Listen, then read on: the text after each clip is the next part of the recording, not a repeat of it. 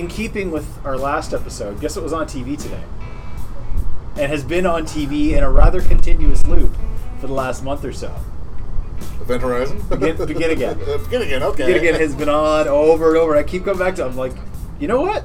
Every time I revisit this movie, I like it more and more. Don't get me wrong. I always appreciate a good argument. I always appreciate an impromptu show. But it's given me chance after chance to consider my opinion. And I'm still very much of the mind where I was when I left it. And I'm still very much the mind where I left it. But I love Sing Street. I love the follow-up. So. I was going to say, at the very least, it gave us that. Right? Yeah, exactly. Awesome. Welcome to wherever you are. My name is Ryan McNeil in Toronto, Canada. You are listening to episode 160 of the Matinee Cast. It's a movie-loving podcast on my movie-loving website, thematinee.ca, your home for cinematic passion and perspective. I do apologize off the top for the lengthy delay in coming out with a new episode. It seems like it's the second time this year I'm apologizing for a delay, but what can I say, folks? I am at the mercy of what this year gives us, and we will be talking more about that as we go ahead, but it's been really difficult to find the type of material that I feel merits discussion and offers something else. But I realized this week that I probably should have turned to today's guest, because when we saw each other just this past week at the bar, pointed me towards several films that were not yet on my radar that I probably should have been seeing that would have given me much more to talk about than, God knows, than X-Men or, you know, than Finding Dory or any of these, which are all, you know, they're nice enough, but I just feel like they're leaving nothing. And that is because he gets to see it all, and he covers it all for the greater good. He's Grand Poobah at intheseats.ca, and we are outside on a breezy but beautiful summer afternoon here in Midtown Toronto. Dave Voigt is here. How are you, man? I'm doing good, man. Thanks for having me. Thank you for coming out on a long weekend and everything. Like no cottages, no parties, no barbecues. That was yesterday. Oh, okay. Back to work today. That explains it. Okay. If Dave is a little groggy, that's the explanation as to why. On episode 160, we'll be discussing the Neon Demon. We'll be turning the record over to Play the Other Side. But first, we need to learn more about Mr. Voigt. This is Know Your Enemy.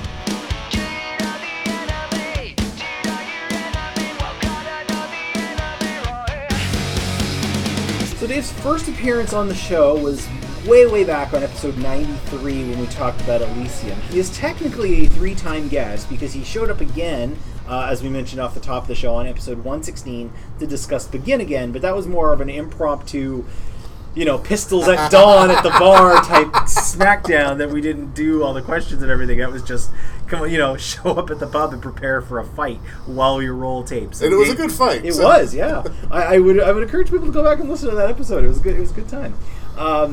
So we're now on the second round of questions, officially. But on episode 93, we learned that the first movie Dave had ever seen was Return of the Jedi. The last movie he'd seen at the time was MacGruber. The unseen classic or essential was Billy Wilder's The Apartment. I assume you've seen it by now. Yes, I have. And you love it like we all do. I do, yes, absolutely. The film he'd wished he'd made was Network, and I skipped past it, but the worst movie he'd ever seen at the time, I'm sure that could be bested now, is Planes. Could that be bested now? Oh, hell yeah. Oh, hell yeah. Time for round 2, though. David, what is the film that you like that nobody else does?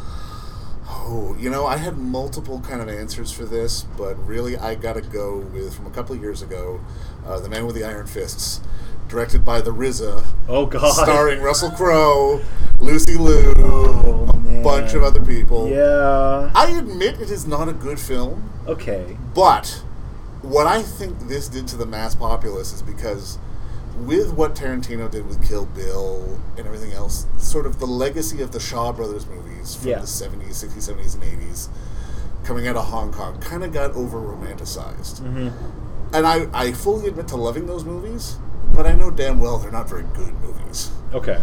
And I think this sort of brought that to light.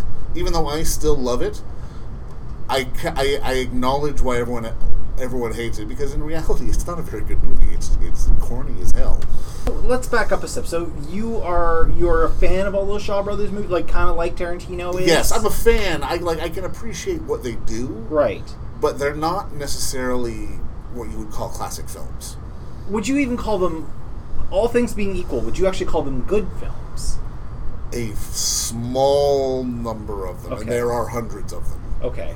And this is more in the spirit of those than Kill Bill, which I obviously would say is so. a bunch of other stuff. Yes. Okay. Yeah, like you're right. I certainly haven't heard anybody talking about the Man with the Iron Fists in the time since then.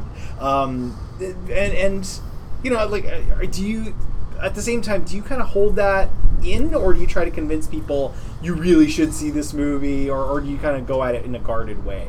You know what, a bit of a guarded way, because there are some elements to the movie that I love and that really sort of embody sort of the classic Shaw style of filmmaking. I'll even point people back to sort of a specific Shaw Brothers movie of the, you know, the 3 or 4 that are really great of the hundreds that were made, you know what I mean? But yeah, I will say there's a little bit of guardedness to it. I think that's key though, because there's something to be said for, you're not gonna like this. I did, but but like you can say that speaks more to me than it does to the film or to anybody who's gonna come into it. For sure. Okay. Have you ever tried to convert somebody? A couple of times. How'd it go? It's not gone well. Oh, sorry, man. You know, I listen. I might give it 20 minutes. See how it goes. Conversely, what's the film that everybody else likes that you don't? I got to go a little off book with this. And you're not allowed to say Begin Again. No. Right. I got to go a little off book with this, and I actually got to pick a TV show. I have never been able to get into The Orange is the New Black at all. Okay. So, like, yeah, we don't talk a whole lot of TV on this show, but why not? Let's do something a little different. Orange is the New Black. Now, it's a film, that's a show that gets a lot of love. It certainly gets a lot of people buzzing every June. Not quite to the extent of some of the fan shows like Game of Thrones or Walking Dead, which are pretty much the only fan shows that are left at this stage of the game.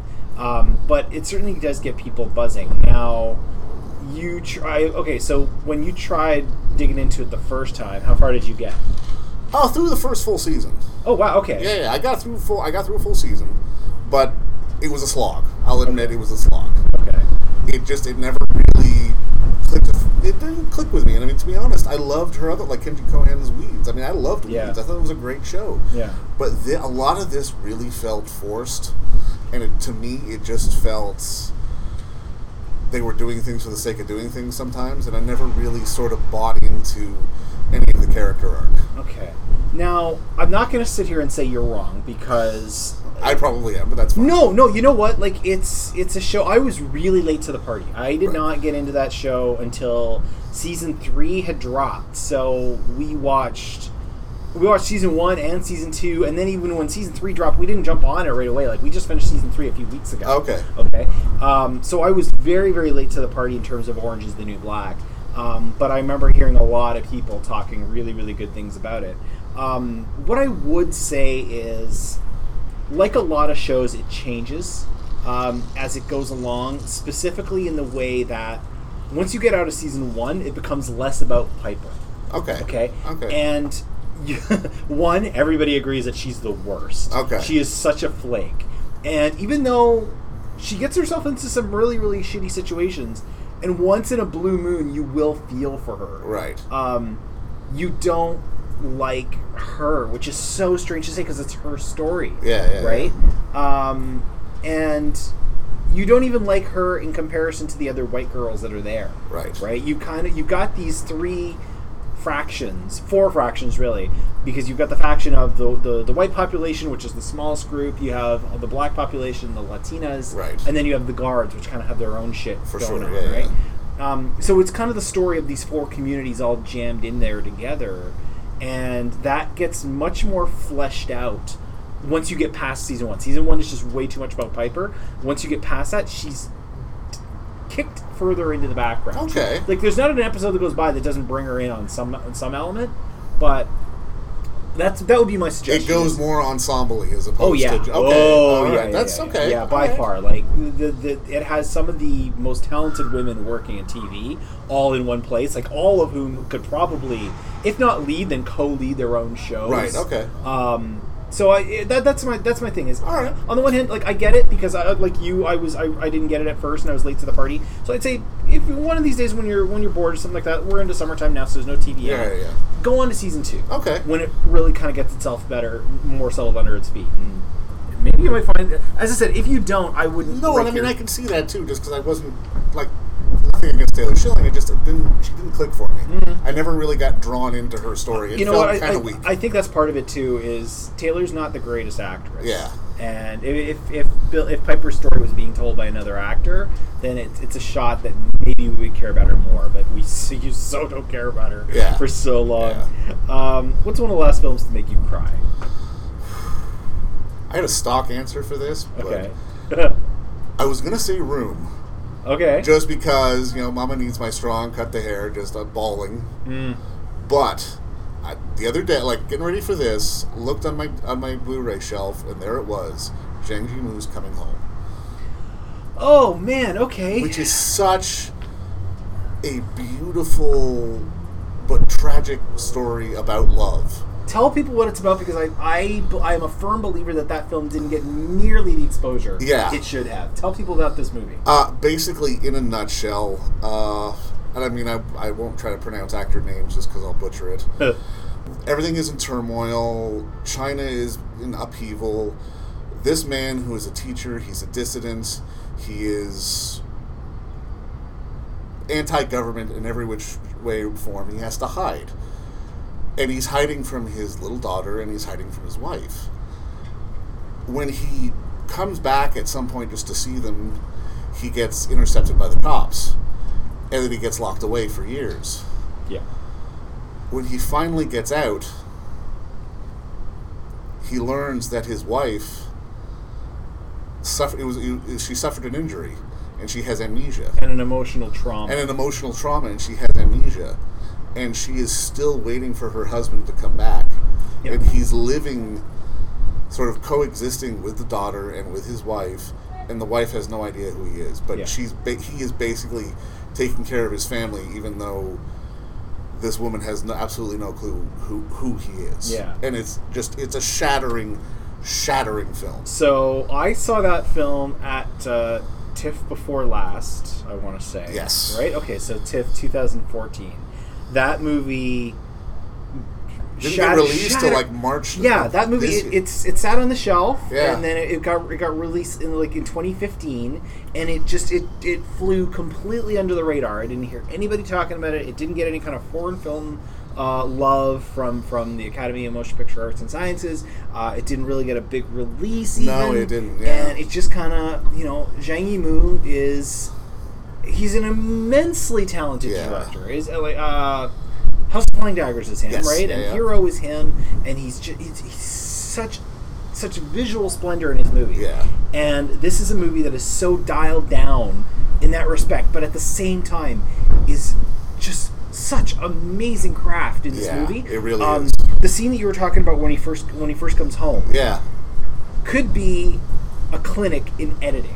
So that film, when I saw that at TIFF, I actually saw that with our Australian friend Sam McCosh, and she gave me heat because I actually, I was getting misty, more than misty. I was getting full on weepy. At one moment, I was like, "Yeah, that got me crying," and she just goes, "I know."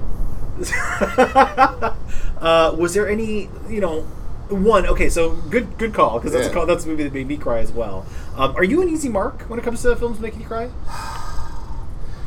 It'll happen in the weirdest situations. Oh, okay. Like sometimes I will, and sometimes everyone else will be crying and I won't.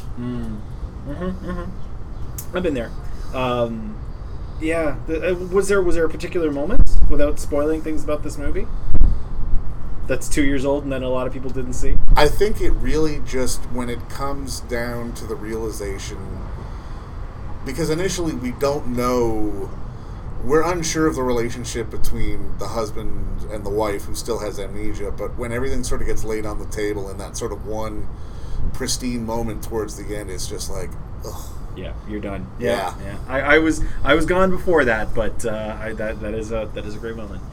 In the movie of your life, Mr. Voigt, who plays you? Yeah, you know what? I want to say, like Chris Pratt, but from early Parks and Rec when he was still a bit fat. So when he was like going crazy for puppies and shining shoes. Yeah, it's kind of my life right now. So yeah. Okay, it's funny with Pratt because if we had rolled the tape back 4 or 5 years and you told me, this guy, he's going to be one of the biggest stars in the world in a few years, I would say, you're out of your cotton picking. Well, exactly. He's he is really funny. Yeah. Right? But I would have been like, you gotta be kidding me. You know, he's going to be a Marvel superstar? Shut up. Now he's carrying the Magnificent Seven remake with Denzel. Yeah. He's basically playing Steve McQueen. So. Yeah, exactly. That's a good choice because listen, he's a very lovable everyman. That's a good call, you know. And what was the line on Parks and Rec? He just cut out beer and he dropped 50 pounds. Exactly. I love that they just offhanded, acknowledged how he got in shape in just like one line in the season premiere. That was awesome. Pratt would be a good boy. I would go for this. Last but not least, what do you think you're going to be watching next? Oh, I know what I'm going to be watching next. I'm going to the Lightbox to watch Kurosawa's Ron. Oh, this is true. Yeah. As a part of the Shakespearean retrospective, all the screen is a stage. I think they're calling it. But, that is true. You know what's funny? I think I mentioned this to you last week. That was actually the first movie I ever saw as a TIFF presentation. Right. Before I was going to the festival. Yeah. When they were doing their when before the Lightbox was even around. Right. When they were doing their year-round stuff at the AGO at Jackman Hall, I saw that as part of their Cinematheque series. Yeah. Ron was the first one I ever saw, and that was my first Kurosawa. That I ever saw. Was one of my first foreign films. Like at that time, I could probably count the number of subtitled movies I'd seen on one hand. So that was an experience going in too. I mean, this is going to be a 4K restoration. I know. It's going to look amazing. Yep. I mean, especially after the Lawrence of Arabia restoration that they showed earlier this year. That was just, I'm looking forward to this. Yeah, it's kind of a gateway drug to Kurosawa, really. It's funny because our friend Rick Vance was actually telling me the other day that he's never seen Rashomon. And he counts himself as a huge Kurosawa fan. And I was like, how is that one of the ones that's left? Yeah. Just because I find that is one of the easy entry points. It's short. Oh, for sure, yeah. You know, it's referenced in so many other movies. But Ron is also one I think is a pretty good entry point. Absolutely. Although its length is a little against. The length is a little restrictive for some people, but it's I like to call it sort of, if you like Braveheart or if you like Gladiator. Yeah. This is you'll like something like this. Yeah, for sure. Well, there we go. That's more about Mr. Voight. We'll learn more about him when I argue with him on some future podcast. I'm sure that's coming. But in the meantime, it's time for us to turn to the new slang. We're going to go back a week or two to a film that's making the rounds on the art house scene. It's The Neon Demon coming up right after this, folks. 2 hours went past. I was your lover. Cool words broke up. You became another. The Neon Demon is written and directed by Nicholas Winding Refn. It is co-written by Mary Lewis and Polly Stentham. It stars Elle Fanning, Jenna Malone, Keanu Reeves, Christina Hendricks, Carl Glusman, Bella Heathcote, Abby Lee, and Alessandra Nivola. Neon Demon takes us into the fashion world of Los Angeles. It's this world that the very young and very pretty Jessie wanders into. That's Elle Fanning. Like so many youngsters with dreams of fame and fortune in their heart, Jessie has next to nothing to her name and comes from nowhere special. But she's dead set on an industry where talent counts for nothing and looks are all that matter. To that end, Jessie is fortunate. She has the looks.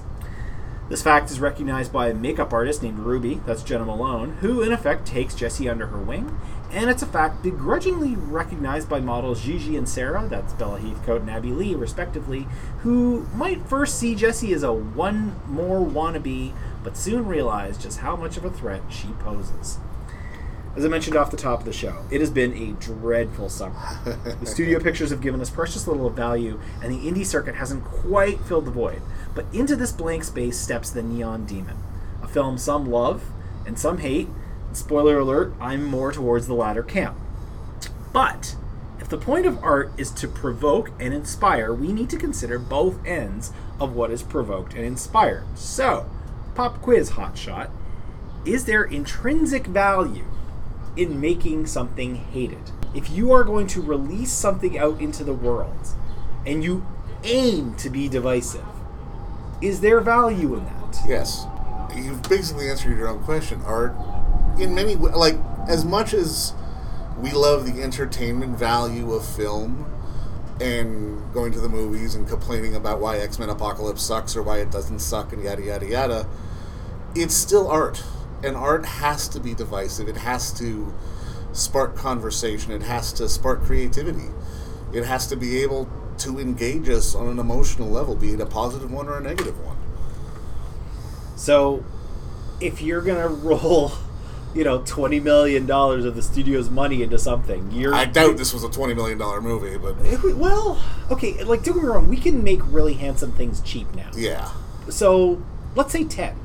Okay, At the most, and but it's not a big studio that did this either. No, but if you're going to roll $10 million of an investor's money into a project and say we're going to put this out into the world, you're down with saying, and we know some people are going to hate this.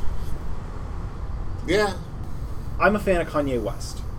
Okay, I say that without apology and without explanation. I'm a fan of Kanye West because at the very least, the man is never boring. Exactly. He is an asshole. Yeah. But that's kind of what rock and roll is about. Yeah. Before everybody loved everybody and everybody took selfies with everybody and all that shit, rock and roll was about bad men doing bad things. Yeah. And, creating from that. Yeah. So, Kanye does this. Yes. All the time. He says stuff and does stuff and performs stuff that he knows is going to spark a reaction. Yeah. I'm certainly now of the opinion, however deep we are into Nicholas Winding Refn's canon, 7, 8 films, yeah, something like that he that, is very much of that cut of that cloth, that he is going to make stuff that he knows people are not going to like at all, but he still wants to put it out there because he feels that there's merit in it. Yeah. And that's the thing. So the crazy thing is, I believe it should exist. I don't necessarily know that it needs to be a mainstream movie. Is this a mainstream movie? Well, like, it's playing in theaters. It's not something that's just making the art house rounds. Yeah, right? yeah. It's not something, it's got names in it. It's not something that's teeny. But it's something that is designed almost to provoke. But we're putting the cart before the horse. So we didn't talk too much. General thoughts. What did you think of The Neon Demon? I really liked it. Okay. However, Refn is starting to show his flaws in his sort of style of filmmaking. Okay. Because just after watching Neon Demon, as stunning and as visceral and as occasionally upsetting as it is, Yeah. you can really tell who he's leaning on, the influences that he's been leaning on throughout his life. You can watch Neon Demon and go, okay, there's Michael Mann, oh, there's Dario Argento, oh, there's this, oh, there's that. It's becoming a little too obvious. Like, I almost want to see Nicholas Winding Refn do a Star Wars movie. Yeah. He actually, and if you look up his he wanted to do. I know he mentioned doing Wonder Woman this week. And if you look up his credits, he directed an episode of Miss Marple for British television. Oh. I'm kind of curious to see that. Yeah, I would be too. But okay, wait, we're getting ahead of things here. But okay, so you said you dug it. What did you dig about it? Artistically, it's probably one of his more self-assured films. Visually, it's stark, it's evocative. The images that he puts on the screen are a character unto themselves. I mean, for example, the moment where she's first in the studio and it's all white and she walks out into this white void. Yeah. That's such a beautiful fucking scene, pardon my French. But it draws you into the ridiculousness of this world, and it's just, she is this one little, and I mean, this is her own perception of, she is this little shining light beacon in this world, but she doesn't necessarily understand, but she's beautiful, so she can figure it out. I'm conflicted. So, if I'm just going in a general sense, you're right. You're absolutely right. It is one of the most beautiful films I've seen in a long time. There are images in this movie that are gonna stick with me, like both still and moving. Yeah. They're gonna stick with me for a long time. You mentioned the whole walk into white. There's a scene later on that's kind of done with a strobe light where the people are moving around. There's scenes in the lake going that involve a swimming pool. There's scenes at the very end that involve another swimming pool. The final climax of this movie is both repulsive, but visually so interesting. Yeah. So on a technical level, it's incredible. It's one of the films of this year that is going to stick with me by far the most. And I'm, I haven't even kind of mapped out to talk on this episode about music, right? Because the music in this movie as well, what he gets out of Cliff Martinez and what he gets out of people like Sia is just so energetic and so lively in a time where that kind of thing is becoming more and more of an afterthought. Right. But we're going to try and tap dance around it, and we will talk about it a little bit later. The end of this movie, the final act of this movie, is where I found things getting really repulsive. Yes. And because of that, I can't resign myself. I can't apologize for the rest. I can't use the rest to prop it up. And that's completely fair. Yeah. And on top of that, it deals with some themes that are real. But I think are not the kind of thing that I want to go to a movie to see, and it made me feel really, really uncomfortable. So if I'm going in the broadest sense, I'm like, I didn't like this movie.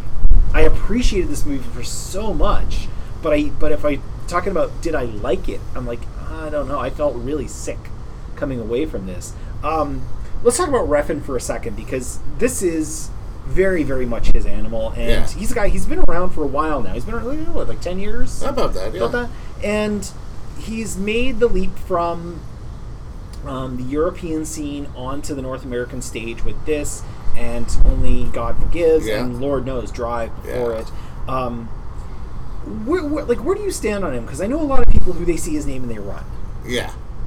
And you even just mentioned a moment ago that he seems to be hodgepodging together other directors. Like, do you think he's got something to say or something to show, or is he just another hack that knows how to make a really good mixtape?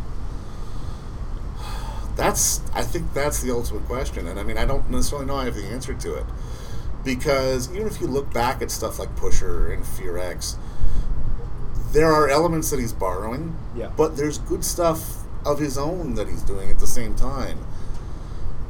And even something like Drive, which is obviously sort of his big, I want to say North America, like we're North American. That was his coming out party. I mean, people like us knew about stuff like Pusher and Bronson and Valhalla Rising. Right. But everybody found out about him because of Drive. Right.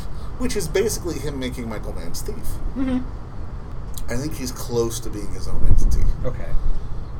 Because the way he's putting things together, like you say, especially with Drive, especially with some of the earlier stuff, there still is a distinct voice of his that we're getting. Mm-hmm. And I mean, I'm a Tarantino apologist. I love Tarantino. I do too. But there are things that he does where he gets so enamored with, oh, look at what I'm doing. Yeah. Where it's like, okay, just calm down, Get back to the story. Yeah. Like, I loved Hateful Eight. Oh, so you're the one. But especially, I mean, there was that moment in the second half of the film where he keeps doing the focus pulling with the 70mm. It's like, just stop it. Yeah. Stop it. You know? I think Refn is... okay, here's the thing I think with Refn is he is, with every year that passes, he's getting more and more pieces in the toy box. Yes. And that is what's working to his advantage. Is he's a guy who I think, regardless of whether he's cobbling together other bits or just pulling it out of his own head, he was working with very, very limited tools. Yeah. And as his name becomes more and more known, and as these small studios decide to do pictures with him, he gets cooler and cooler toys. Yeah. So what he's technically capable to do catches up with what he sees in his head. Yeah. That is a good thing. Yeah. Okay. Totally. And that's the thing, is that if he had tried to make this movie back when he made Bronson, yeah, it wouldn't look nearly as handsome. Oh no, exactly. As it does. So, and I mean, here's the thing: you use Tarantino as a reference. I would almost argue that his career path is almost like he's at that precipice where Chris Nolan was. Where at some point somebody has to offer him a franchise or a $100 million movie, and more or less give him Refn? Nobody's gonna hand him a franchise. No way. Or at least if somebody will hand Lars von Trier a franchise, then they'll go ahead and a franchise. Or hand him something meaty, with That more I than would a $20 million. okay. Like, let him have Yeah. 50, 60, 70 million to play with. As That I opposed would to the believe 10. before he's handed a franchise. Fair enough. Okay, like I could see him making something on a level of Heat before I could see him making something on a level like that has to be as 4-quadrant as Guardians of the Galaxy. That's fair. That's not that I completely wouldn't fair. love to see Yeah. Nicholas Winding Refn's Guardians of the Galaxy, because I think that would be amazing. But my God, Elle Fanning is front and center in this movie, and I think we can both safely say that she's become probably the most talented Fanning. Oh, by far. It's kind By of far. it's kind of weird to see this happen, and what she okay. So first of all, she does a lot in this movie while doing very little. Absolutely, yeah. And that's hard because, if you're standing still long enough, you're just not moving. Yeah. There's a difference between letting it all come to you and just standing on the sideline. But every look that she gives is very either charged or naive, and there's no real in between. It just kind of depends on the moment for her and what other people are projecting onto her. Yeah. Right? But then there's also what she represents. And she knows she represents it, right? She shows up. She is in life. She is 16. In this movie, she is 16. Yeah. And she knows that in the culture we have built, that is the ideal. Yeah. Fair as it is, that's unfair as it is, Yeah. I should say. That's a whole other conversation that we could be here talking about for a long, long time. And yet, so her performance in this movie, first of all, is really something special in terms of a Refn movie. Like she's doing more here than what Carey Mulligan was doing in Drive. Oh, by far. And she's even doing, I'd even argue she's doing more here while still taking the same approach than Ryan Gosling was doing in Drive. Absolutely. This is easily the best performance he's gotten out of somebody since probably Tom Hardy and Bronson. Yeah. I thought she was absolutely fantastic. She carries the entire film. Yeah. She carries it effortlessly from beginning to end. And I mean, it's this naive character, but she's not necessarily that naive at the same time. And I mean, I really think the whole movie, at least for me, got summed up in that one scene where she's in the bar with her photographer boyfriend, the two models, and Alessandro Nivola. Yeah. And she's just, the boyfriend wants to leave, and she just says, well, why don't you? And she just has this stone cold look, and it's like, okay, you're lost, you're done. Yeah. And it was perfect. Yeah. It's so hard for a character like this to always sympathize with them, because you kind of get the feel this is usually a character that rises too high too fast, right? Yeah. And just becomes kind of a victim of their own success. And you never feel that way about Jessie in this movie. No. And I put a lot of that on Fanning, except that the problem with that is that it just leads to such an ick factor. Okay? Yeah. Every time that she's put early on, she's put like smack in the middle of the male gaze. Of course. When there's the scene you talked about, when she steps out onto a very, very large, seamless backdrop, and the photographer closes the set, and it's just her and him, and he asks her to disrobe, and he's very curt about it too. Strangely, he's actually very professional about the whole thing. But in the run-up to that, to them actually doing the work, we all get that moment where it's like, oh God, here it comes. Yeah. Right? And we're, oh God, here it comes because we know what's coming, but we're also, oh God, here it comes because we're watching a 16-year-old do this. And there's no two ways about it. She has no nudity in this movie, not because it's not called for, because it's illegal. Yeah. And there's just no getting around that. Yeah. I think. But so, like that's one of my knocks against this movie is I can't get on board when I'm uncomfortable he's trying to make us feel. Yeah, and like he's deliberate. He could have done this with an 18-year-old, like so easily could have done this with an 18-year-old, and I wouldn't feel this way. Yeah. And because he specifically chose somebody who was 16, that bothers me so deeply. And I guess maybe it didn't bother you. There's a lot of people. I'm not going to hang that on you. Yeah. But that was one of the things that, as great as Elle Fanning was in this movie, I'm like, you shouldn't be here. I think this is like Jodie Foster in The Taxi Driver. But I mean, again, that's almost the point of the movie. I don't think it works if he doesn't make us uncomfortable. I think he very easily could have plucked an 18-year-old unknown and lied about her age. And we still would have felt this icky without feeling like we're seeing something we shouldn't be seeing. But again, we grew up with Elle Fanning. We've seen Elle Fanning in other movies. I think if it was an unknown, we would. there would not have been that attachment. Yeah. All right, that's fair. We've seen Elle Fanning in Super 8. We've seen her in the Sofia Coppola thing somewhere where she was great. And we all knew this is the talented Fanning. Right. Which is not actually to take anything away from Dakota Fanning. No, because she's a talented Not actor. at all. It's just she's been eclipsed. Yeah. Well, speaking of somebody we've grown up with, so we got Jenna Malone. Yeah. Okay, as the Betty Davis All About Eve. Basically, yeah. The matron at the ripe old age of 32. Yeah. So on a story level, how clever was that? Oh, fantastic!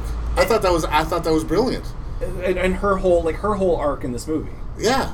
I think we've seen her since she was 9. Yeah, something like that. Yeah. Well, I don't know how old she was in Contact, but that was the first time I can remember seeing her, and that was back in '96. Yeah. Right. Jesus, 20 years ago.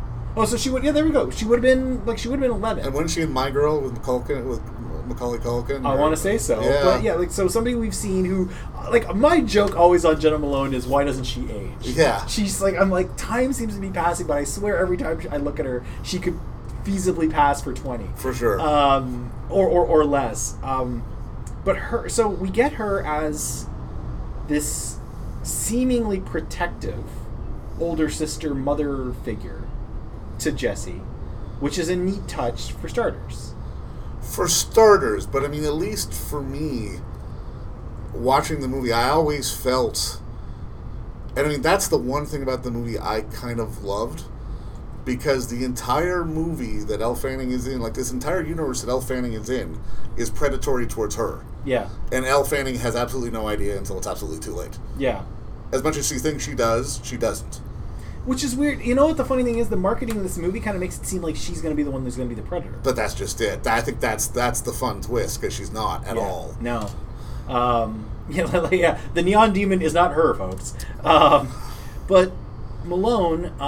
Well, when she's on the catwalk and she's looking out into the audience and she sees that flash, and it's it's not her, it's them. You know? Yeah. Malone, she takes her under her wing. She puts her into the orbit of these two other models who immediately are just basically want nothing to do with this girl. Yeah. And just basically mock her. Yeah. They were bitches. I'm sorry. They were. They were mean girls. Absolutely.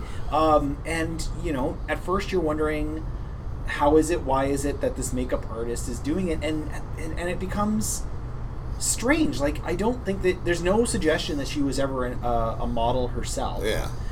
But at the same time, there's this jealousy that boils up, this want that boils up underneath her, and it becomes, in a movie where she's put into harm's way or into precarious situations by men over and over and over. I gotta hand the movie this. It is a really cool turn. Yeah. That it's the women around her, specifically Jenna Malone, that really are the ones to put her in harm's way. I think that one element, I mean, even just to simplify that even more, for me, watching that entire movie, I kind of love the fact that there was never a moment we were at ease. Yeah. Ever. Right from the go. We're never... The opening shot of this movie where she's splayed on that couch, on that fainter, with made to look like she's been sliced killed. Out. Yeah. Right away you're like, oh god, I'm seeing something I shouldn't be seeing. Yeah. And every room she walks into, it's like, who's going to cut her down?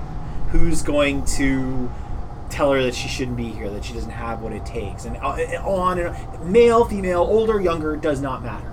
Yeah. Somebody she's working against, somebody she's working for.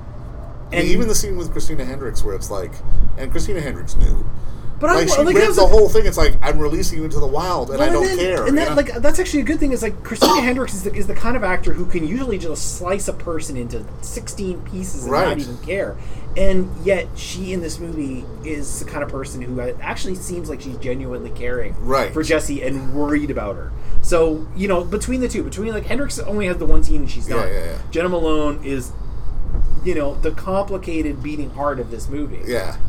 That I think is just that is actually a really great touch. That is the actor who you hang that on. I'm going to sound a spoiler warning because we got to talk about this for a second. It's the final act of this movie where it gets really bad. Yeah. Okay, so if you haven't seen this movie, I would just say skip ahead to the next section, but because we need to talk about some stuff here. So after going 100 minutes or so, where the danger, the real danger, is the psyche of Jessie, Right. and the industry of fashion altogether. Yeah. And feeling like these are the people who are out to harm her, these are the people who are out to protect her. We get to the last act and we turn that shit on its head. Yeah. Okay? And we get her to get sexually assaulted by Ruby. We then get her to be physically destroyed Yeah. by the models, along with Ruby. Yeah. And disposed of in a truly heinous fashion. Yeah. And then we get to the end of this movie and see the repercussions on the models, and it's there's no winners in this movie at all. There's one person who kind of seems like they're a winner, but even then, they're just the final. That was where I couldn't take it anymore. It's one thing to push buttons, and it's another thing to piss on my shoes. And I really felt like when it got to the final act that this movie was pissing on my shoes. A little bit. I'll give you that. I will give you that. I resigned myself to the fact that Jessie was not going to make it out of this movie intact.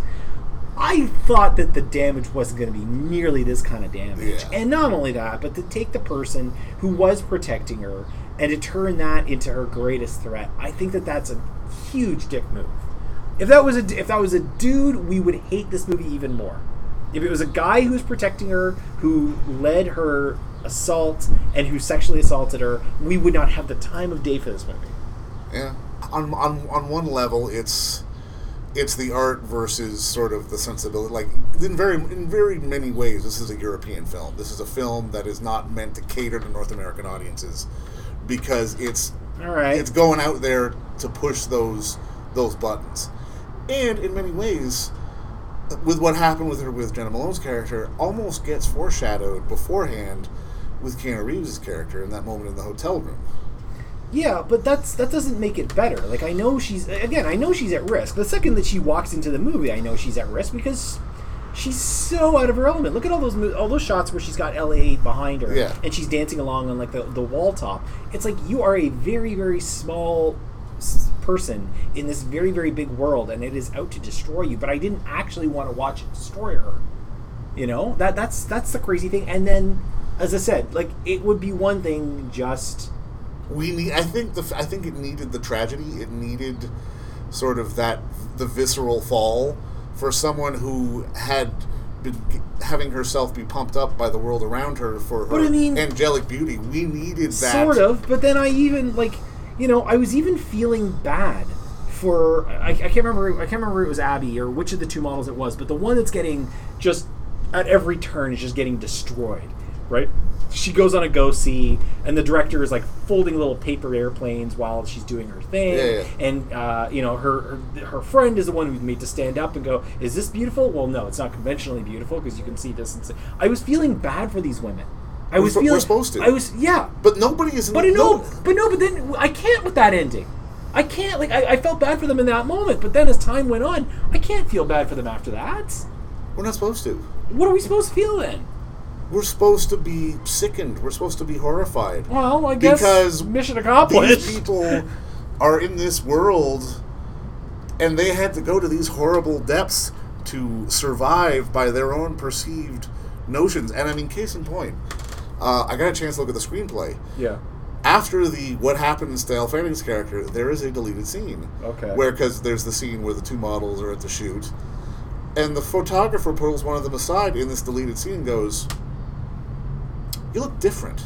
And then just walks away. As in, what you've done agrees with you. Exactly. Oh, God. We're not even talking about, like, here's the other thing, is that Jenna Malone goes and does something in between here that is also, like, it serves no purpose. She does something when she's back on the job in between that serves absolutely no purpose in this movie other than to shock us. Yes. And I wasn't shocked. I was repulsed. I know, I can't. Here's the thing, though, okay? Even though I'm talking about this end of this movie and how it turned me, this is not a boring movie. No, it's not. You know, this is not a film I like. It's not a film I'm going to have a really hard time. And I mean, case in point, it's a movie I like, but it's not something I'm overly compelled to ever watch again. Right, but I'm going to have a hard time qualifying somebody to go see that. Like, you and I both do the same thing. If somebody comes to you and says, "Hey, what should I see this weekend?" Right. And you'll say, "Oh, yeah, are you in the mood to laugh? Are you in the mood to think?" Yeah. You know, and then you'll point them towards Synecdoche, New York, or you'll point, you'll go off book and point them towards something weird. Yeah. I don't even know where to begin qualifying a person to see this movie. And it's not even like I can say turn your brain off and look at the pretty pictures, because by the time you get to the end, the pictures are pretty bloody gross. I don't think that you can, because this is the kind of movie that's going to survive based on the fact that it's not a standard, like, narratively, this is some weak shit. Yeah. But you still are drawn into it. You are still compelled by it because it really is the worst of us. And he's not just alluding it to us, he's showing it to us. Yeah. And it's not even like the thing that when Corey Pierce was on this show a few episodes ago, and we were talking about what may come with this movie, we were having the idea that it might just be a glorified L'Oreal ad, right? That it might be a lot more like Only God Forgives, where it was very, very stark, very still. You had to project. You had to do a lot of heavy lifting, yes. And it was just going to be pretty pictures in an avant-garde way. It's not. It has a very, very cohesive narrative. It does, yeah. So, it does the work, but I can't even suggest somebody just put it on in the background as pretty pictures, because there's some pictures at the end that are just so damn disturbing. Again, this is the kind of thing where I can't recommend it. I can't not recommend it. All I can say is see it. I can't even say see it. That's the problem. I can say see it because it's one of those things, and I mean, especially not everyone will have the chance to see it big, but when you're in a big theater with the sound design, with what's coming at you visually, it is a very immersive experience. Whether you are horrified by it or whether you're delighted by it, it doesn't matter. Yeah, I might not. That's the thing. I actually, you know what? I might not have had the reaction I had I watched it at home. If I hadn't been stuck in the middle of this theater that was actually pretty damn empty. Yeah. So it wasn't even like I was stuck in the middle, like I was feeling claustrophobic. I was actually feeling very isolated by this movie. That's I got to give it credit. It's even a film that I don't like, it's given me it's given me a lot that's going to stick with me. It's given me a lot to talk about, but that's saying a lot, in that. But I mean, it is saying a lot because I mean that really is the purpose of art. Yeah. Be it a blockbuster piece of entertainment or an art film like this. No, that's true. That's the point. We end our reviews here on the Matinee Cast with a souvenir, something tangible or intangible that if you could, you would and take from the film and keep it. Dave Voigt, what is your souvenir from The Neon Demon? I would say the overall effort in design, in giving us something that, while narratively weak, still engages us on an intellectual level. Either in a good way or in a bad way. So let's say you were giving curation of the AGO for a week, you would want this as an installation. Absolutely. Yeah. For me, it's a little more. It's similar, but it's more specific. My souvenir is the photography from this movie. There are a lot of moments that I think work as still images. Oh, totally. That I could create an exhibit on these still images, all the models sitting in their underwear in the go-see. That opening shot that we talked about. Just on and on. So many times that this movie really does some amazing things with imagery. Yeah. The guy, I gotta give it to Refn, is as much as he pushes my buttons and creates something like this that I can't necessarily get behind, he knows how to take a shot. Yeah. And that is, that's it's not an easy trick. We rate here on the Matinee Cast on a scale of 1 to 4 stars. Dave Voigt, what do you give The Neon Demon? I give The Neon 3 out of 4. Holy shit. Okay. I'm stuck on a 2. That's fair. I can't recommend it. I can see why somebody would dig it. I can see why somebody would absolutely despise it. I've seen lots of talk out there about people who absolutely loathe and appall this movie for the reasons that I mentioned. And they're all completely valid. And they are absolutely valid. And I'm somewhere in the middle. I'm certainly glad I saw it, but I can't point. I don't know who in the world I would point this to. Maybe another artist. If I knew somebody who was part of the art scene, I would say, you got to see this movie. Yeah. But other than that, hey, listen, I would love to hear from you folks on this movie. Maybe you are one of the people who love it. Maybe you hate it even more than me. Ryan at thematinee.ca, Twitter, where I'm matinee_ca, or Facebook.com/darkmatinee. What did you think of Nicholas Winding Refn's The Neon Demon? Come on back after this. We're going to take a really quick break and flip the record over to the other side right after this. We're all on a journey down the hall of memories. Don't worry about what you ain't got. Leave with a little bit of dignity. Never loved what I had. Always felt like I deserved more. But when I make it to the other side, that's when we'll settle up the score. David's choice for the other side on this episode was curious. David took me in light of The Neon Demon back to 1997 to a film directed by Paul Anderson. Paul W.S. Anderson, not Paul Thomas Anderson. Don't make that mistake. It's Event Horizon, folks, about a mission into space where everybody goes nuts and there's demons that take over bodies and a rescue mission goes completely awry. It's like the scariest things of 2001: A Space Odyssey and Alien, but not nearly as good as either one of those movies. Dave, I'm going to just start here. Why did I watch this movie? Because it is a trashy piece of nonsense, which in many ways The Neon Demon also is a trashy piece of nonsense. It is about these characters who go into this situation, into this environment that is actively trying to consume them, pun intended, and they have no idea.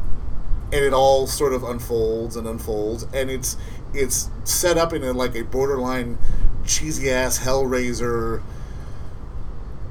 all the worst horror tropes you can think of, but you kind of enjoy the ride of the nonsense that these characters are going through, because you know damn well the second they get there, it's like, you should get the fuck out of there, but they don't.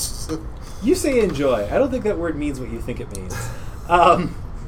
So I watched this morning, and I didn't entirely know what I was getting into. I just knew it as a name. Right. Okay? And so I put it on, and the credits start coming up, and it says a Paul Anderson movie. I was like, oh, God, no! It's like, what just happened? How did I agree to this? Oh. So this is like you say, this is trashy. As is The Neon Demon in many ways. Well, but here's the thing, is that this is the opposite of what we just talked about in terms of The Neon Demon is artful trash, where it gives me something to think about, and gives me something that will influence me, and something I'm going to see in other movies. I guarantee you, when after I post this episode, I will never think about Horizon again. That's completely fair. But so I don't know. I think I've talked about this before on the show, but I think there's something to be said for good trash, and I certainly don't think that Event Horizon is it. Did you see this movie in a theater? Yes, I have. Oh, yeah. wow! I have, yeah. How, just you wanted to see it, or you got in there and it was like, oh no. Explain to me your first experience with Event Horizon. First experience was in the theater, and I am and still am a sci-fi junkie. That's why I went. At the first watch, it was like, okay, I'm liking it, but I know it's got a lot of problems.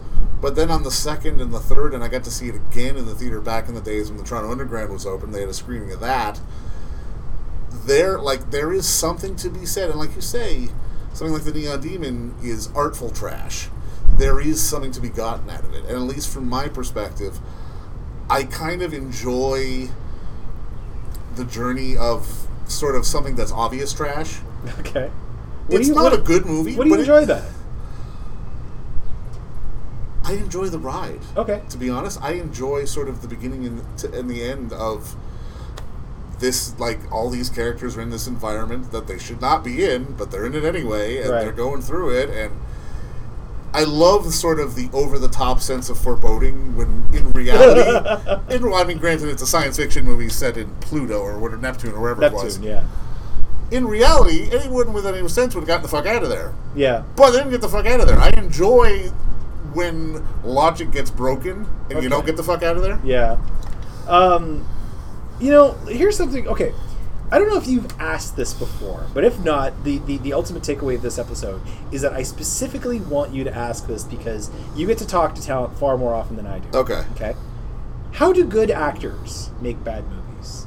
Because at the very least, we have Lawrence Fishburne in this movie, who is hella talented. Yes. And Sam Neill in this movie, who is also hella talented. And yet this movie is, by all accounts, terrible. And I think, like, it's terrible at the script stage. There was no way they, that they wandered. Once in a while, I imagine they just wade into the waters and realize, oh crap, I'm out too deep, and they're just stuck. Yeah. They either got to start swimming or they're going to drown. Right. How do you think it is that good actors end up making bad movies? I think it's a two-prong answer. Okay. One is the obvious one. I'm getting a paycheck. It's going to pay for my summer house. It's going to heat the pool. It's going to send my kids to private school. Whatever. That is the first obvious answer. I think on the second side of it, a lot of it comes down to either A, wanting to try something different. Because again, you look at this movie, none of the people in this movie are science fiction or horror veterans, with the exception of maybe Sam Neill, who's done a couple. Yeah. For the most of them, this is like, well, fuck it, let's try this. Right. In other ways, like you say, and I mean, I would agree with you, I don't think on a script level it necessarily read all that great, but things can read better than they get executed, and that's a fact. True, that's true. I just, it's one of those things that so yeah, like you say, I always think to myself, they bought a house, okay? They need a paycheck, Little Fishburne needs a new pair of shoes. Yeah. Something. Robert De Niro is one of the greatest actors of our time, but I'm sure Dirty Grandpa paid for a lovely summer home. Good for him.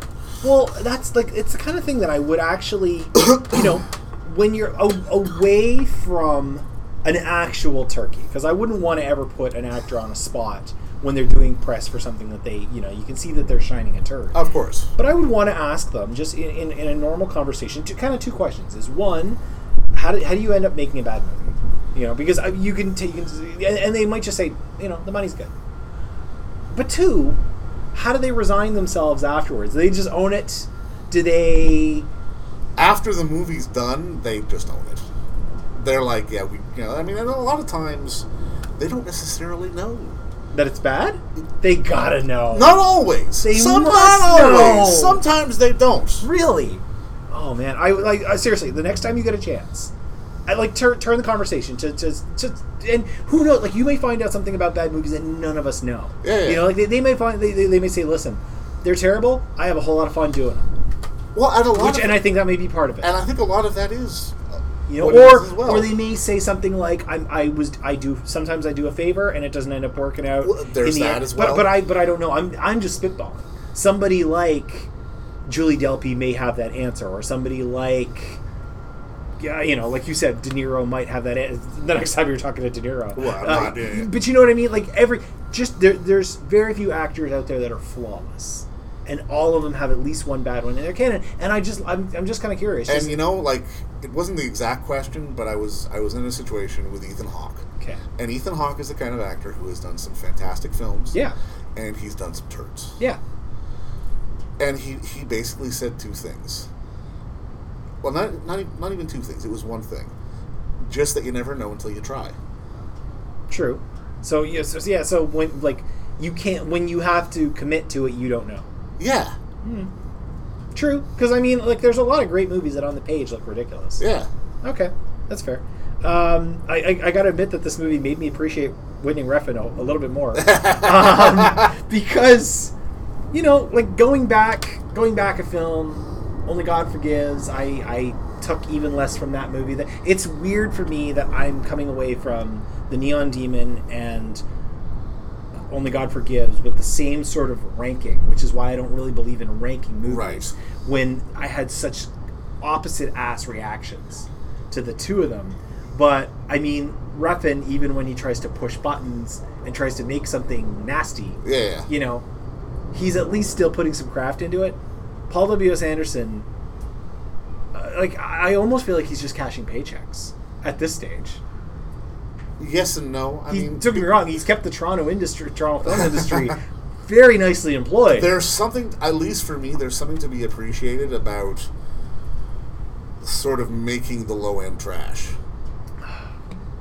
Like not- you know what? Roger Corman knew he was Come making on, but shit not movies, for the but not for the money he gets handed. You know, that's the but thing. again, what could it's good money. It's not I great know, but money. what could Nicholas Winding Refn make with the kind of budget that Anderson gets handed? for Resident Evil 7 or whatever. Yeah, like he is definitely getting $20 million for these movies. Oh, easily, yeah. You know, not to mention how much money he gets in After Effects. For sure, yeah. That's kind of one of those things. But do you ever watch a bad movie and then feel the urge to watch a similar good movie? Because as I said, like what I mentioned off the top of this, when I mentioned like 2001 and Alien, I guarantee you those are going to be some of the movies I watch this week. For sure. But like, do you get that? Do you end up watching something and go, you know? Oh, absolutely. And what was it with Event Horizon? When you think about that, what do you think? You know, instead of that, I should probably go watch this.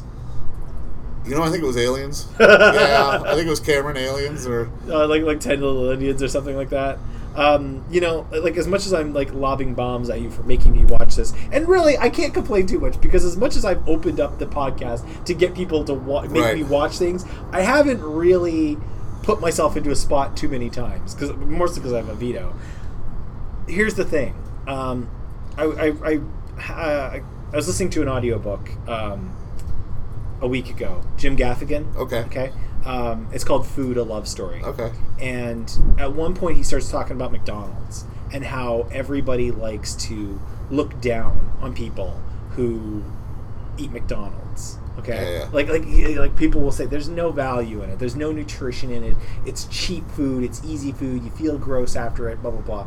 But he brought up a good point. This is the thing I think about when I think about this and why I'm not really... That's fine, yeah. And he said we all have our McDonald's. Of course. Whether it's reality television, of course it or you know, UFC or gossip mags or whatever. Like we've all got something that we spend even a little bit of money and energy on that we probably shouldn't. Yeah, and that is, you know, dumb movies to a certain extent. I definitely think the lower end of the spectrum helps me appreciate the higher end of the spectrum a little bit more, while I can still get a certain level of entertainment. How so? Value. Seeing where people came from, sure, yeah, and sort of an evolution, because a lot. I mentioned Roger Corman 2 seconds ago. A lot of talented people work with Roger Corman. Yeah, and to this day, Roger Corman produces some of the silliest, stupidest shit out there. Yeah, but it makes money, and it's a business, and it keeps going, and God bless him. But yeah, you know, like David Fincher did an Alien movie that was not good. Yeah. Janae did an Alien movie that was not good. You know, yeah. Look at some of the first scripts that Joss Whedon did. Yeah, David Lynch did the most ridiculous concert film I've ever seen in my personal life. Which one's his? The Duran Duran. Oh God, it's so ridiculous. Yeah, it's bad. And yet, you know, Lordy, we've all got both sides. We all have our McDonald's. To embrace them. If we stay too much on one end of it, we'll get lost in it. This is true. Well, that's Event Horizon. You know, I could have shredded the movie. I didn't feel like we barely even talked about what happens in that movie. But I'm just like, it's out there. It's silly. Again, it's for the trash aspect. Yeah. It's not necessarily for the narrative or the performances. We will talk about that end of it in a moment now because we're going to move on to one more movie and close out the show right after this.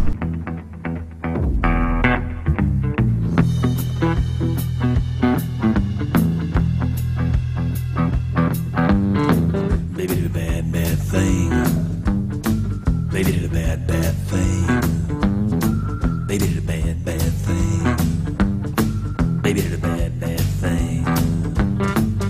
For my choice on the other side, I stuck with the late 90s and I stuck with the beautiful trash aspect that is front and center in the Neon Demon. I went back to 1999, Stanley Kubrick movie, his final movie before he passed away, Eyes Wide Shut, starring Nicole Kidman and Tom Cruise. Seeing the story of a couple just kind of coming apart at the seams and dealing with their own perceived infidelities. Do you remember the first time you watched this movie? Absolutely, yeah. I think I saw it at the old Eglinton down the street.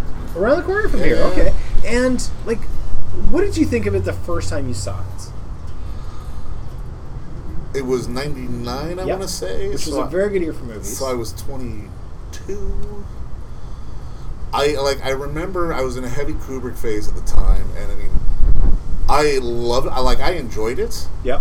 it wasn't sort of. I think I was being sort of in a very snobby sort of Kubrick-y period, and like Okay. nothing touched 2001 or Shining or Clockwork Yeah. or that kind of thing. But I mean, watching it again, and I watched it again yesterday, and I mean, there is again, like you say, the beautiful trash aspect of it is unavoidable, but sort of the subtle nuance in those extended shots with Tom Cruise just walking up and down the streets, which really should be like watching paint dry, but they weren't. The way they were set up, they were so beautifully done. And I mean, it's a movie that's...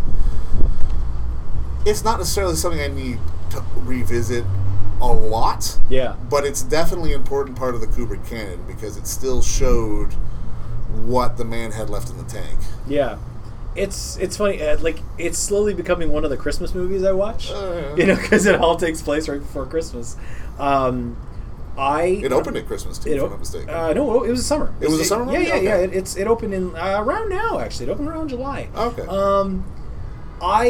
So this was the only, just because of age, this was the only Kubrick film I saw in theatrical release. In the first run. Yeah, The first run. Same with me. I've seen pretty much all of his movies in a theatrical setting since then.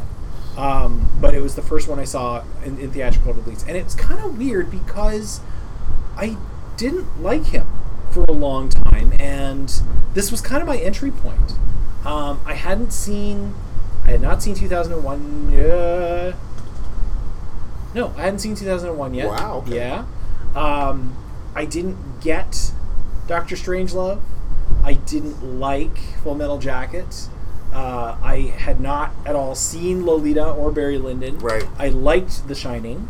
But that's cheating. That's like Kubrick for beginners. Right, yeah. Right? So to go into this movie and be like, oh, okay.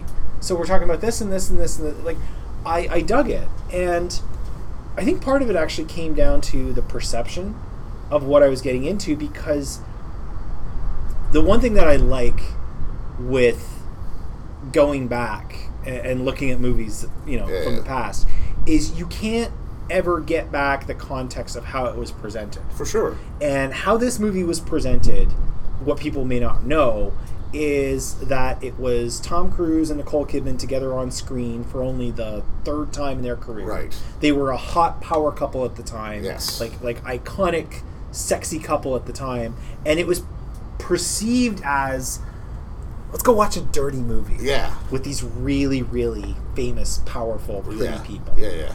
And that's not what this is. No, not at all. At all. And that, I think that was part of what led the reception of this movie, because a lot of people didn't like it. Yeah. But you were saying you were one of the ones who dug it. Oh, absolutely. At the Yeah. time. It's okay. So you kind of, now this is more in the Refn realm of good trash. I would say yes. I would agree with that. Like you were 100%. talking about how handsome this movie is. Yeah. And even just the story, it's a pretty basic story. Oh, it is. Yeah. And like how did you dig the story? Because the story's kind of silly in some respects. It is. Yeah, it is a silly story in many respects, but at the same time, I think I was more drawn to the performances as opposed to the narrative, because I remember watching the movie for the first time, and I was, and I still am a Tom Cruise fan, and I remember watching it and going, my God, Nicole Kidman is killing it in this movie. Mm-hmm. This is her movie. Mm-hmm. Tom is reacting to everything that she does. Tom's journey is based entirely on Kidman's performance, which is just impeccable. I remember the question I used to ask after I saw this movie the first time is, which one of these two characters is more wrong? The one who thought about doing something but didn't actually do it, or the one who went looking to do something and couldn't get it done? Oh, the one who went looking to do something and couldn't get it done. Really? Yeah, I think so, yeah. Huh. Like, you think if, for instance, if Lily Sobieski had have convinced him to take leave of his morals, Right. or like you think that was he was already putting himself into a situation that was infinitely worse than saying I was ready to go. Acting on it but not finding it is worse than wanting it but not acting. I would say so, yeah. Huh. It's like I don't know that there's a right answer. It's just it's kind of one of those little feeling out a person question Well, and I mean it's one of the older questions because I mean, I'm single, you're happily married, but you're if there's a beautiful woman walking down the street, my wife notices her first. Usually. Yeah, well, no, but I mean, again, that's kind of my point. We're ingrained to look. We're ingrained to think. We're all gonna think about doing the wrong thing. Right. It's the ones who act on doing the wrong thing. I think you can't condemn someone for... No, you can't I think what condemn that for a actually thought. comes down to is what you were saying about Nicole's performance in killing it, because she articulates just what she was thinking, right? It wasn't like she looked and got, oh, hot guy. She goes into long depths. And she did this to hurt him, obviously. Yeah, and and don't get me wrong, like that's one of the things I think is cool about this movie. So, Kubrick, of course, he's one of those directors that, we mentioned his name in Hushed Tones. Of course. And he's got almost a perfect canon, right? It's really, really crazy to think that here's a guy who cranked out more than 10 films and didn't really have a turkey in the bunch, depending on how you look at it. But yet, this is the one that a lot of people don't like. And I think part of the reason why is because when he got to a certain stage in his career, he got to a point where the last movie was always shit upon. Yeah. Until the next movie came. Of course. And it's like, oh, well, it's not as bad as that was. I'm totally wrong on that movie. Yeah. And then you come back around and you look at of course. the last movie and you think, it's pretty good. Yeah. And I sometimes I wonder if that was why it took people so long to come around to Eyes Wide Shut, because there was nothing to come after it and take the sting away. Which is why I almost think Malik's Knight of Cups got so shredded, because it's the same movie he's always made, but it was within like a 2-3 year gap of his last movie. See, you're leading me down a tangent here, which is kind of a weird place because I haven't seen Knight of Cups yet, but I do remember that the only movie of his that I didn't like was To the Wonder. Right. So right now, we'll see. I may watch Knight of Cups and love it. That's distinctly possible. And I mean, the other thing about Eyes Wide Shut, which is why I think, and much why Neon Demon is getting such a visceral hate reaction. Yeah. It's the kind of movie that reminds us how base we are. What was the last line Nicole said in Eyes Wide Shut? Yeah, something we don't say on this show. Exactly. But yeah. It's funny because I think Eyes Wide Shut, it shows how crazy you can go with a movie. I think that it's actually a textbook with how far you can push arty trash. Sure. And that's the thing. I think Neon Demon goes too crazy. That's fair. Because the irony of these two movies, and actually the first reason why I thought about it, our friend Kurt Halfyard was actually the person who cemented that we should talk about Eyes Wide Shut, but it was the first movie I thought about as an other side, because what we were talking about is one of the really repulsive things in the late going of Neon Demon that Jenna Malone does.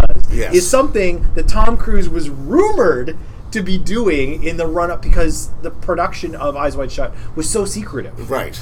The trailers showed nothing. Yeah. The teasers showed nothing. And there were months of reshoots. Hundreds of takes, a long production.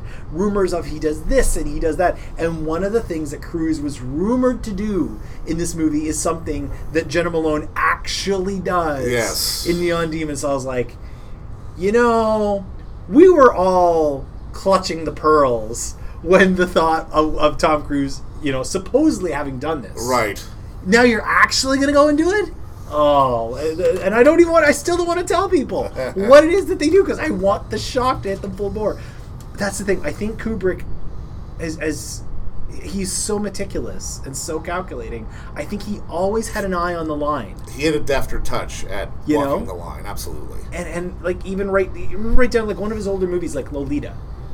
He knew how far he could push that. Yeah. And it even came down to shooting that in black and white. Yeah. Because you saw the exhibit. Yeah, of course, yeah.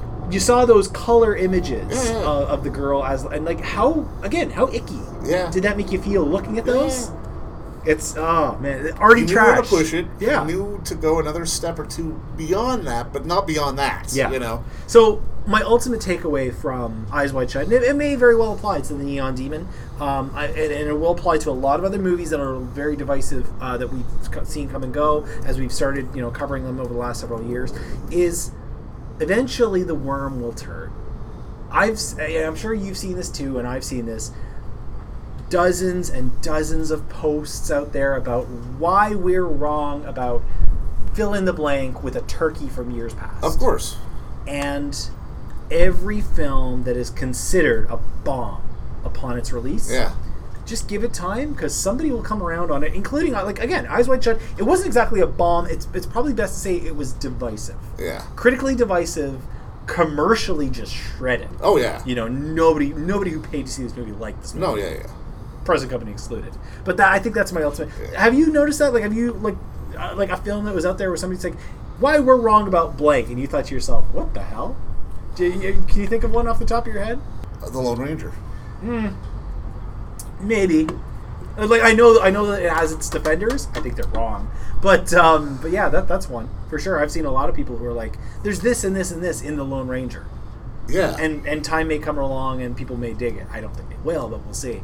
But yeah, that's my takeaway is give it time. And well, I mean, and then also, I mean, just to go back to the point about sort of these movies, especially with Eyes Wide Shut and Neon Demon, we live in a world where, as much as we don't want to admit it, we're base creatures. Yeah.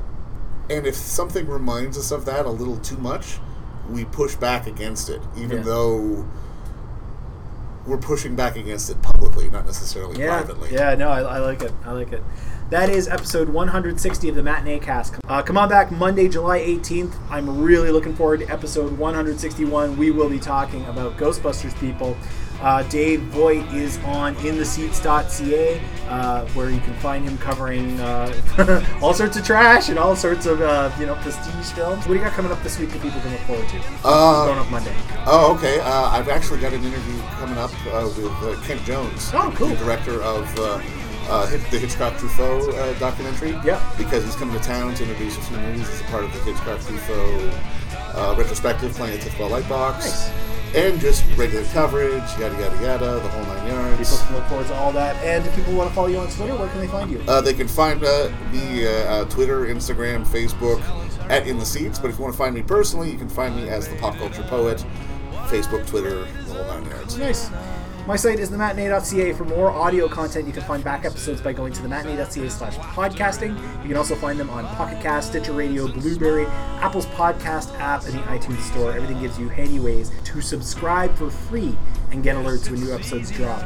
Feedback on Neon Demon, Event Horizon, or Eyes Wide Shut can be left in the comments section of the site. You can email Ryan at thematinee.ca, Twitter, where I'm matinee_ca, or facebook.com/darkmatinee. Any final thoughts, man? Just thanks for having me, man. You owe me a beer for Event Horizon. That's my final thought. For Dave, I'm Ryan. We'll see you at the matinee.